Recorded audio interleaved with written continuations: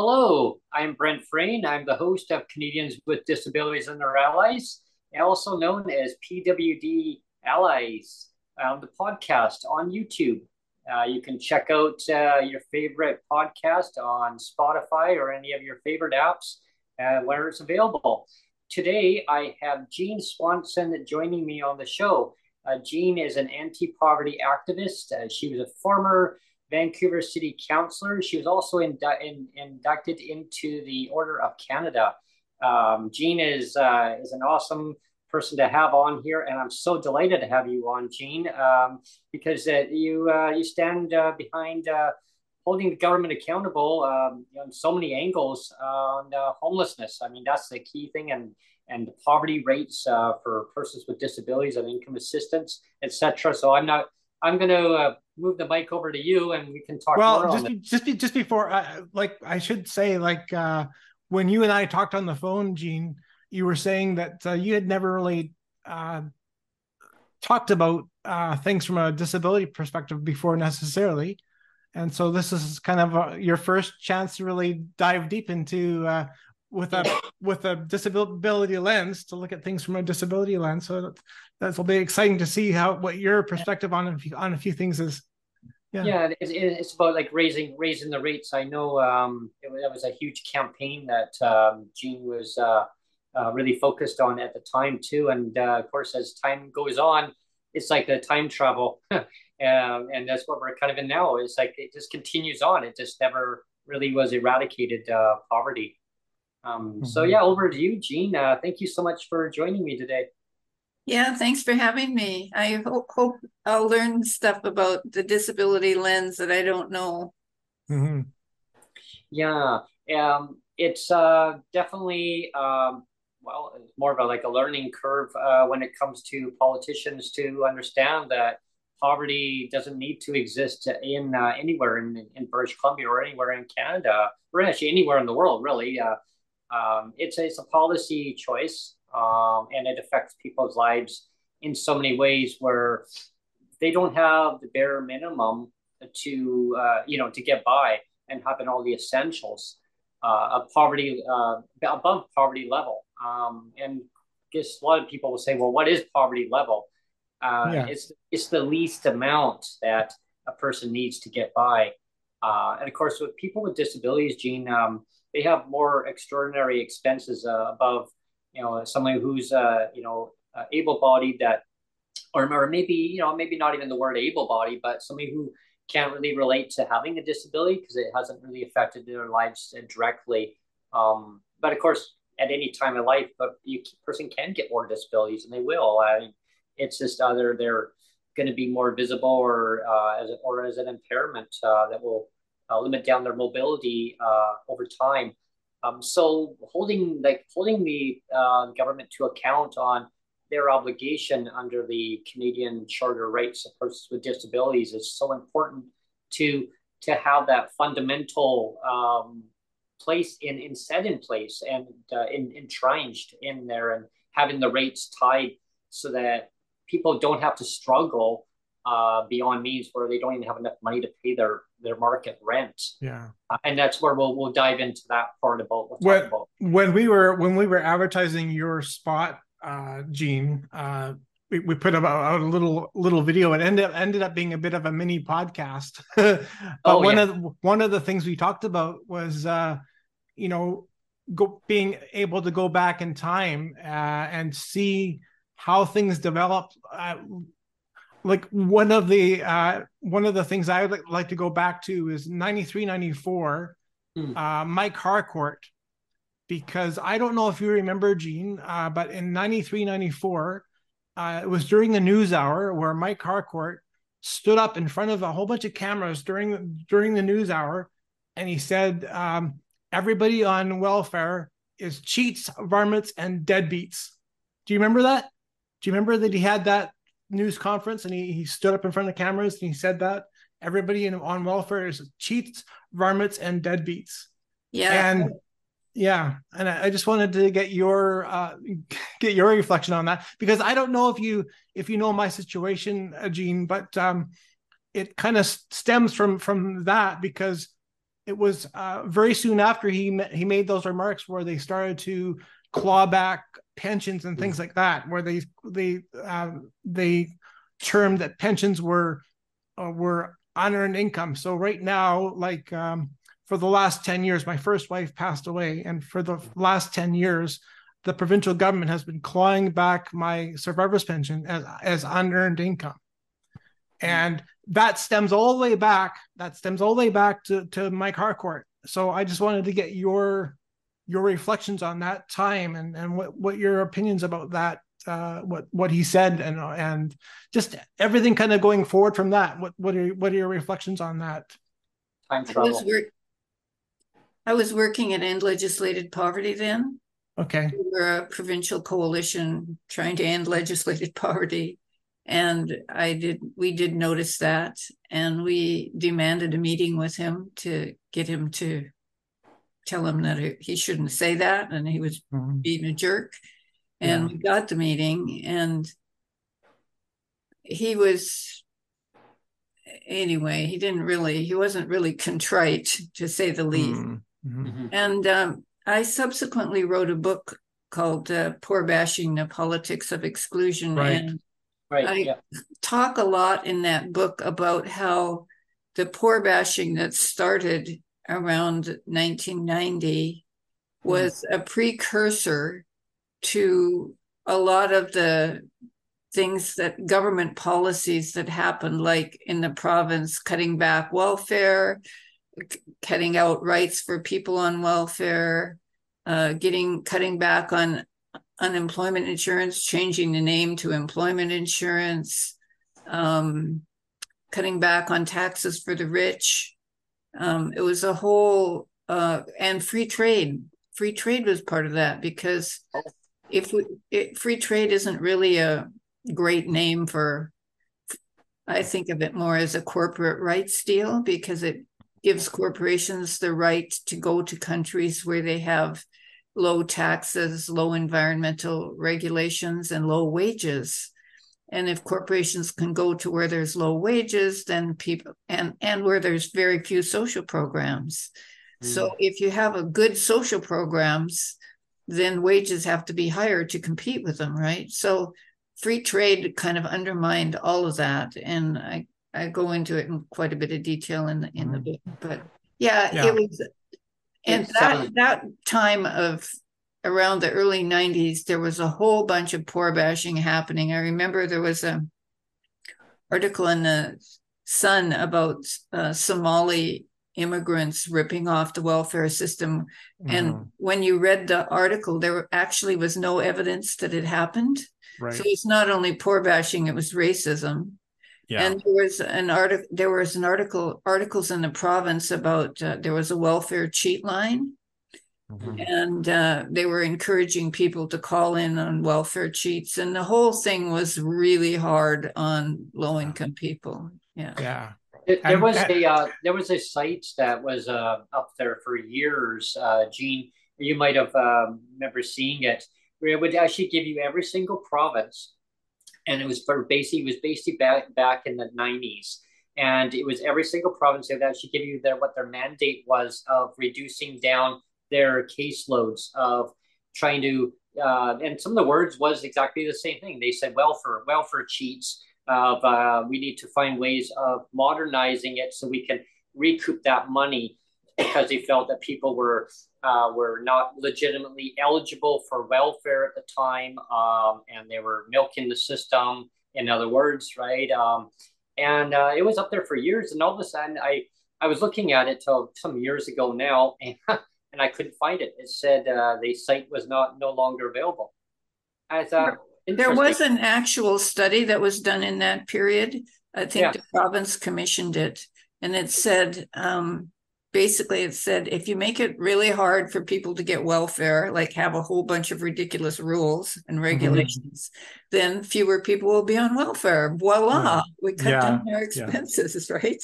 But job done. Everyone's homeless, so yeah. Well, it's interesting, that you say that you were heavily involved in anti-poverty activism way back in the 90s. So it goes to show that, I mean, this has gone on for 3 decades, and it's only gotten progressively worse, as you said, as you alluded to. And it's scary to me that we've had 3 decades. Think of all the governments, 3 decades worth of governments, and they have yet to figure it out. I mean, if that's not the definition of futility, I don't know what it is. I think they have figured it out. They have figured out whose side they're on, and it's on our side. That's true. And so they're working for the side that they're on. And what we have to do is build a huge alliance of people that are on our side, which includes, people with disabilities, people on welfare, low-income people, working people. And we have to try and get past their propaganda and get the things that we need, like better social programs, more nonprofit housing, higher wages, that kind of thing. I remember when I was doing some research. I didn't know. Sorry, I keep cutting you off, but I didn't know if you wanted to fast forward to the Gordon Campbell era, because that was another big slash and burn era, right? Yeah. Where a lot of bad stuff happened, right? Because again, we had this little mini podcast again to advertise your spot, Jean, and these are the 2 premiers that we kind of keyed on. These are the 2 key ones were Mike Harcourt in 93, 94, and then the next big one, the big bad baddie, if we want to say that was Gordon Campbell. And so I didn't know if you wanted to dive into that. Sure. So Gordon Campbell was bad. He brought in a bunch of welfare regulations that really started homelessness. But at the same time, the feds did something that was really important and really bad. We used to have what was called the Canada Assistance Plan Act, which was a big, thick act, like a telephone book, that laid out how the federal government would compensate provinces for welfare and social services. And what it basically said was, if the provinces increased their spending on social services and on welfare, the feds would pay half of it. And there was no limit, right? If the provinces want to increase it, the feds would pay half. Right. Just 1 second here. Sure. I have to grab this. This is like show and tell. This clipping. Wow. This is from 1996.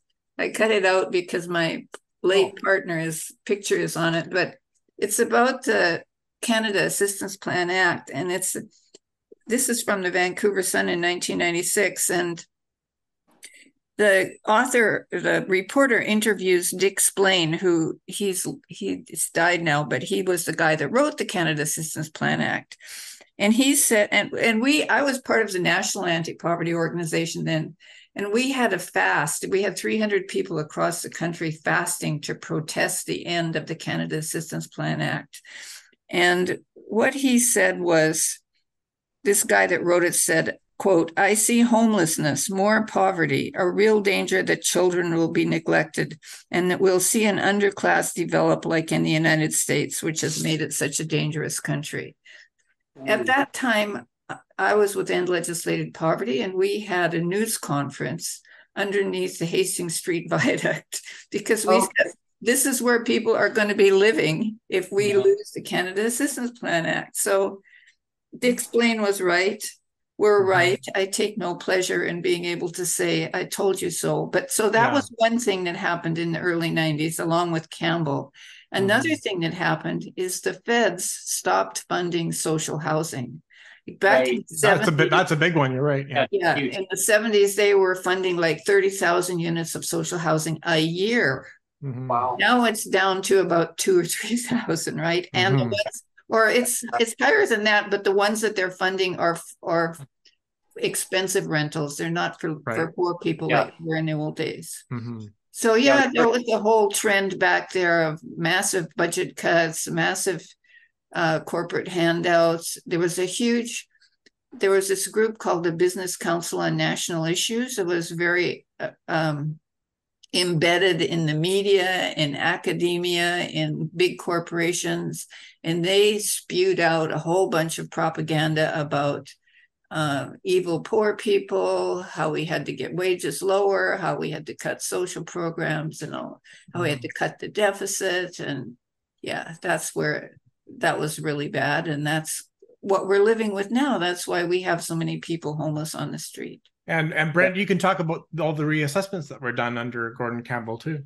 Yeah, definitely. The medical reassessments. And it stems back to exactly what you mentioned too, Jean, is because homelessness is on the rise, and it's been that way for decades and decades. It's been pure neglect on government's behalf of keeping up with their end of, taking care of their citizens, right? But take care of the corporations, no problem. But here's a little bit of study that I did now. It kind of leads up to the Gordon Campbell era. Rates were 1989. It was $275 for shelter, and then it got increased in February of 1992. It went to $325, and then in April of 2007, it went up to 375, and it stayed that way all the way until just this year, and they finally increased it, right? And when they increased it, it didn't go to your support. It went to your shelter only if, though, you had a permanent address. If you didn't have a permanent address or your rent didn't go up, you didn't get it. Or if you're in like subsidized housing, you didn't get it either. And I think it was a missed opportunity. I think it was deliberately done that way, really, because it was the least expensive way of the government saying, look what we're doing, but we're not doing. Like, it was people that needed the money because of inflation, as we know, going up. And again, a missed opportunity, and it suppresses down the rates, really. And it kind of leads up to the Gordon Campbell era, really. I was just going to interrupt you again there, Brent. Sorry. Okay. But I was just going to say, think about that for a moment. You were saying 1990 it was 275, right? You said 1990, 275. And then, yeah. And then it was 3 decades later. So for 30 years, it stayed like it went up $100 in 30 years. $100. So basically $3 a year. Yeah. That's terrible. That's terrible. $3, on average, $3 a year it went up. Compare it with this. Yeah. When in 1973, I was on welfare with my 2 kids, and we rented the bottom floor of a house, and I saved $100 a month. I was on welfare. Wow. Oh, I can't remember what the rent was or what the welfare rate was. And I mean, I was frugal, but it was possible to live on welfare in those days. Yeah, it shows you how the buying power has eroded away. I mean, huge. And it's about there's no rent control. There's no vacancy control. It goes up per year. I mean, granted, landlords will get a certain percentage every year that it goes up. But now there's been a lot of call on vacancy control, where if a tenant leaves a unit, now the landlord can jack up to unlimited amount of whatever they want it to go to. But when I moved into where I am now, the rent started at $1,365 now, and then it went to $1,385. Now it's at $1,412.70. So 2%. So now I'm thinking, well, if the government doesn't give it a rate increase next year, because they're going to say, well, we gave $125 this year. I'm guessing that they're not going to give nothing next year. They're going to say, oh, well, we gave money last year. Yeah. You know what I mean? So what, you see the amount going up. So I wanted your take on subsidized housing within the market sector. I don't know if you know what I mean. Is like I was mentioning before we launched the show, like 30% of your income. Like I passed a resolution over to the minister who's now in charge of the Ministry of Social Development and Poverty Reduction, Honorable Sheila Malcolmson. I had given a suggestion, an idea, and she thought it was brilliant. She said, "That's a brilliant idea." She said, "I love it that when you think outside the box." And I said, "Well, what?" I said, "What the idea is that, as we know, single mothers, single fathers, they get a rental assistance program. I call it RAP. It's called RAP. Not the rap. The rap music, RAP." And then they got the seniors one. It's Safers. It's a senior supplement, and it's all under the umbrella of BC Housing, right? So my resolution was extended over again under for PWD or income assistance, whatever they want to call it, some new fancy name, a title, but extend those to that program over to there. People can live in market housing. They don't have to live traditionally under BC Housing, like a nonprofit, right? They can still live in their own home. They don't have to move, because seniors don't have to move, or single mothers, single fathers. They can still live where they're living, and they get to pay 30% of their income to their landlord, which they still have their own money that they're going to pay the landlord. That's just a top up to it, and then they give it to the landlord. So what's your view on that? I would love to know, just before Jean answers, I would love to know, and I've told you this before, what the exact percentage of actual subsidized housing is reserved for, or that people with disabilities. I wonder what percentage are actually in subsidized housing. Like, what percentage of PWD are in subsidized housing? Because I think it's like really low, like between maybe 5 to 7% is only reserved for that, and it's like everybody else is like, yeah, whatever you can get kind of thing. It's market value, right? Mm-hmm. Yeah. So I don't know what that percentage is. Your landlord is only supposed to be able to raise your rent by 2% last year. So if they raised it by more than that, it was illegal, and you should be able to challenge it at the RTB. Mm-hmm. The big problem with rent increases is that we don't have vacancy control, which means that the landlord can raise the rents as much as they like when someone moves out. Right. There was a CMHC study that was released in February that showed that on average, the difference in Vancouver between rents in occupied apartments and apartments that were for rent was $800 a month. Whoa. So that basically means that on average, Vancouver landlords are raising rents $800 a month when somebody leaves. So if we had vacancy control, they wouldn't be able to do that, and that would help maintain thousands of units more affordable in the city every year. In terms of your idea of RAP and SAFER, those two programs aren't very good, even for the people that they're intended for. I know with SAFER, for example, which is the one for people who are seniors, the purpose of it is to bring your rent down to 30% of your income. But the problem is that they have a limit on rent. So in Vancouver, the limit depends on where you live. And in Vancouver, the limit is $803 a month if you're single. So they'll only bring your rent down to 30% if your rent is $803 a month or less.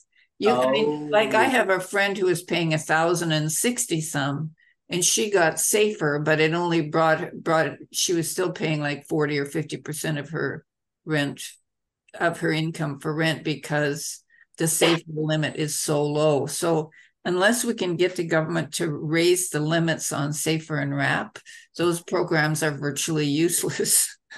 Okay, because there's a threshold, I guess, and if they don't lift that threshold, then you're pretty well messed up. And what do you think about the bank strategy about raising rates to to supposedly fix the housing crisis and things like that. Or, you know, I thought it was interesting what Jim yeah. Stanford said, that the whole amount of inflation could be accounted for by the amount of interest rates, that the interest increase that the banks had set, rather than by things like wage increases or price increases, things like that. So that was pretty interesting. I think I think it's good that they haven't raised the rates, and I think they should reduce them. Yeah, I mean, it's when I came up with that resolution, you know, obviously there must be like a cap, and if the government's not willing to lift that cap, then yes, it would actually cause probably more problems, obviously, than what it is worth. I mean, those two programs extend over to put PWD or people on welfare into another awkward situation. I mean, I'd say maybe just raise the rates instead, right? And then people have an autonomy of deciding what they want, where they want to live, and have that freedom of the. I guess, you know, then it comes down to like a basic income. Then it was interesting what during COVID, you know, when the feds came up with CERB. Oh yeah, people that lost their jobs got an automatic $2,000. Yeah, they got it like that. It was kind of a recognition that that's what you need to live on. Right. And if that's what a worker needs to live on, why shouldn't it be what other people need to live on? With, I think probably it should be more for people with disabilities because they have extra costs. Yeah. When that formula came out, that was in 2020. They used the LICO formula when it came out with that, how they calculated that formula. And so there was a lot of chatter about people asking for people with disabilities called DERB, Disability Emergency Relief Benefit, equivalent to what CERB was. And we had a meeting, Jeff and Sonia and myself had a meeting with the minister just a few months ago. And I brought it up when I had her on the show. We mentioned about that formula, same thing. And what came out with Jean is that the government wants to go with the market basket measure. They don't want to go with the LIFO formula. They want to go with because it's cheaper, which is a cheaper option of it. Not by a lot, like it's a little bit cheaper, but you know, per person. So you add it up over millions and people. Now that's going to be a lot of money that they're saving. But it goes to show that each year it should be at like least $2,600 now, because it go up by $200 each year. Of course, then it needs to be tied to inflation. And there's that keyword inflation again. So it goes to show that it can be done. It's just the willpower. Really, it's the political will. I mean, the other part of that is that billionaires, we're getting more and more billionaires, and the billionaires are having more and more billions. Like I just read that Jeff Madison has $15 billion. All billionaires should be outlawed. How many billions do you really need? Yeah. Well, and then you go into the store and then you look at some of the produce; it's all rotting. I mean, marked down at 50% off. Really, like it is purposeful oppression. I mean, we talked about the idea when they legislated the clawbacks, for example, back in 93, 94. I mean, that's it's legislated, right? It's purposeful legislated oppression, right? And that's important to highlight that. And I didn't know if you wanted to go, because I kind of interrupted you, Brent. I didn't know if you wanted to go back to the Campbell era and talk about the medical reassessments or not, because it's kind of related to that too. But there's a good. I'm glad you mentioned that, Neil, because kind of touching on that clawbacks. So what I'll do is I'll rewind back temporary to 94. I think it was 93, 94 maximum. And then I'm going to jump to the Gordon Campbell area. So back to 94, Jean, if you remember, back then the government, they were finding ways of saving money, as we know. So people with disabilities at that time, and I didn't even know that, but at that time, I think it was 94, Neil could probably correct me on the date on this, 93, 94-ish, There was pensions. People with disabilities had pensions. I think it was a little bit before that, but it was Yeah. right around there. Yeah. Right, that time area. I got on after that. So yeah. Me too. I missed, I missed the boat on that. I missed the boat. I missed it. Yeah.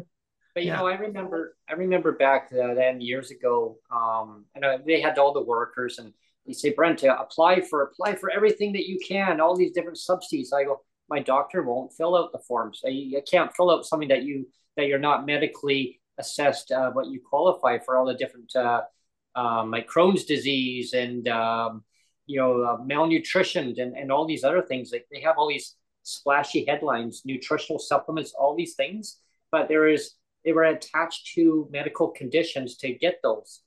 And my doctor said, no, I can't do that. Like I can't just magically make these things appear if you don't have them. And Brent, you don't want these conditions, right? I mean, as you get older, people are going to develop them anyway, but you don't want them just to get a few extra dollars. I go, well, that's what the worker said. Yeah, out to lunch. He said, just raise the damn rates, he says already. That's what he said. He goes, that's where the problem is. And he got it though, Gene. He's nailed it. He says, just raise it. It's not hard. It's not rocket science. So yeah, I guess that's the part I want to mention is that it used to be pensions. They took it away magically, magic unicorn, pink unicorn. The unicorn, yeah. Yeah. And so we fast forward to the Gordon Campbell era. So when they formed, that was 2002, around that. Then. When the BC Liberals at the time, when it was BC Liberals, now they're the BC United Party. In 2001, they formed government, as we know, under the Gordon Campbell era. So when they formed it, they found the government wanted to find ways of cutting back, and we discussed that in the show earlier. So what they did was the government said, okay, across ministry, we need to cut. Where can we find ways of cutting and getting more money? Obviously, they want more money for the big corporations, right? I mean, make them more billionaires. I mean, and their corporate pals. I mean, why not, right? However, on the backs of the disabled people. What they did was they went to the ministry and they found ways of cutting back the resources of making disabled people to go to their family practitioner and to be reassessed to see if they're still disabled enough to be on their system. Unfortunately, I was one of the ones. Boy, yay, hey, Brett. Yeah, I was one of the ones who it put me through a lot of, gave me PTSD at the time, anxiety, you name it. I went 3 months with no income at all. I was renting from a friend, which I had 2 weeks to go before I was going to be kicked out. I would have been homeless. My mom at the time was in the transition of going into a home. So the ministry said to me, oh, well, you can move back to your mom. No, my mom's going into a home. What? Yeah, we're putting her into a home, but I can't even get out there on the bus because I got no medical transportation now. I have no income. I guess I could walk, but I mean, it would take me probably at least 8-9 hours to get there. Yeah. So I had to go. They said, well, in order to get back on the system, I had to go back to my doctor to be reassessed. My doctor lost it. He literally blew up. He freaked. I was told to leave the office. They gave me $20 to go over to McDonald's next door to go and have lunch. I said, oh, please don't. I don't want to eat that stuff, right? I mean, no, anyway, I don't even want to get into that part, but you know what I mean? But they felt bad. I had no money. I had 4 cents in my bank account. They even wanted to see that. Remember when they used to always say empty your pockets? They wanted to see how much change do you have? So I said, well, here, look. I said, so I had to go to the bank and get them to print it out, 4 cents. And then the other account. And when's the last time you were incarcerated? Yeah, and the other account was overdrawn. I had 2 accounts, and so they gave me $20. I had lunch. So they said, well, we'll come over there. My receptionist says, I'll come over there and let you know when the doctor is ready to see you. So she came in, waved her hand, and I said, well, can I bring my root beer into? Yeah, that's fine. Just come on in. And he was yelling on the phone. He had a yelling match with the government. He says, you want a lawsuit? No problem. I have my lawyers all set up. He says, I've already designated this guy. His disability doesn't go away. He says, but you want me to go away? He said, I'm not going to go away. I'm a doctor.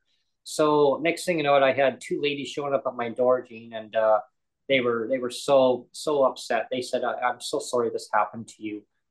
They retroacted back. They gave me back the money from the law, what I lost, for what I lost in a sense, from their stupidity.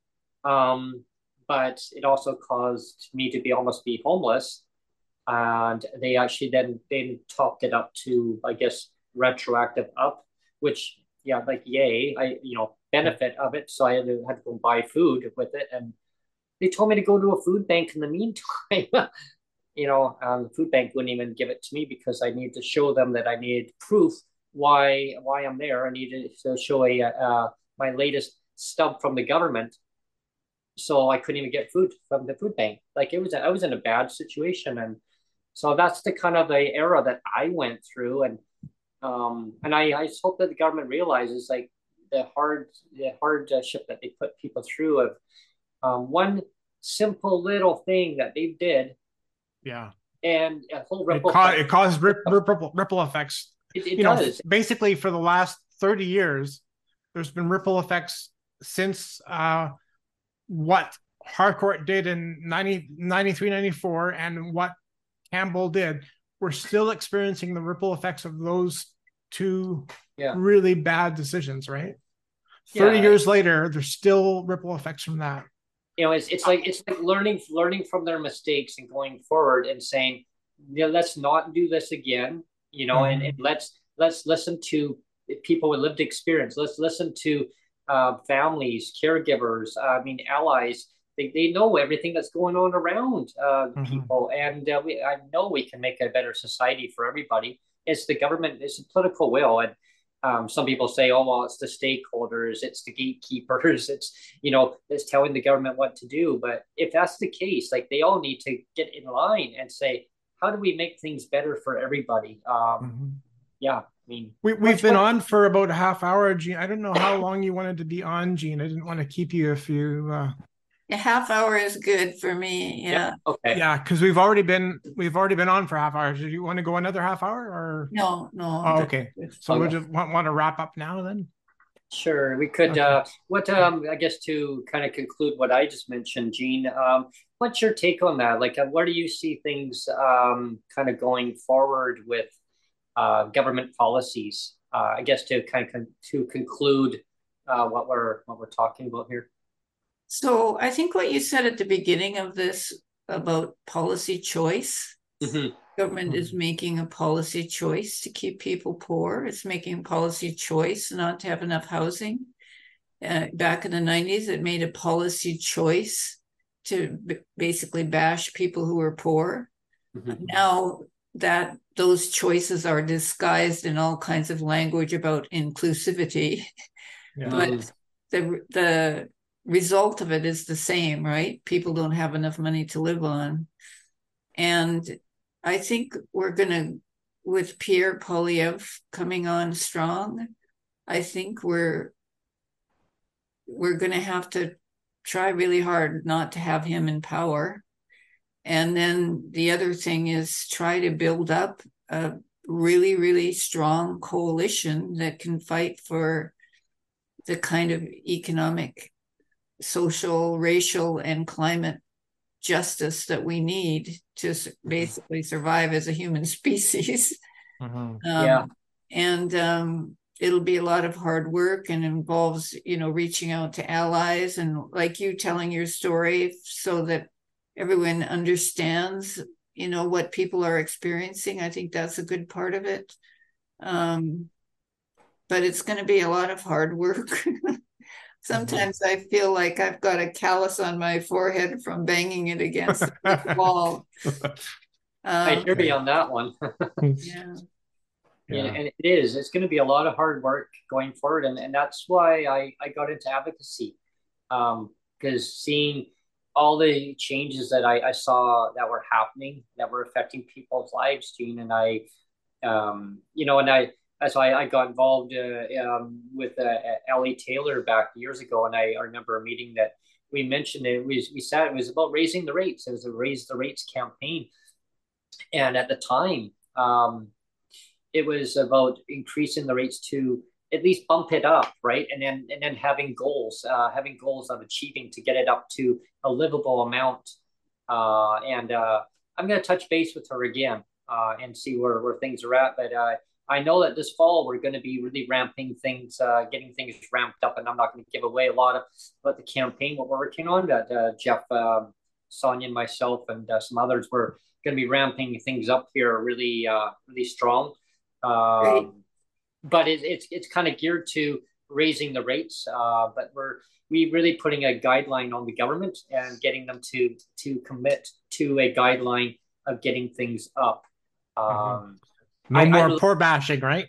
Yeah, I mean, to me, honestly, I would like to see it not. I know, and I know Jeff. If you're watching this, Jeff, I mean, I hear you. I know, like a lot of people are saying, well, it can't be at the poverty line. Like it's the starting point. If we can get the rates up to at least like that level, we can work with it from that point on, and we can get it, but tie it to inflation. Like it has to be tied, and there's no.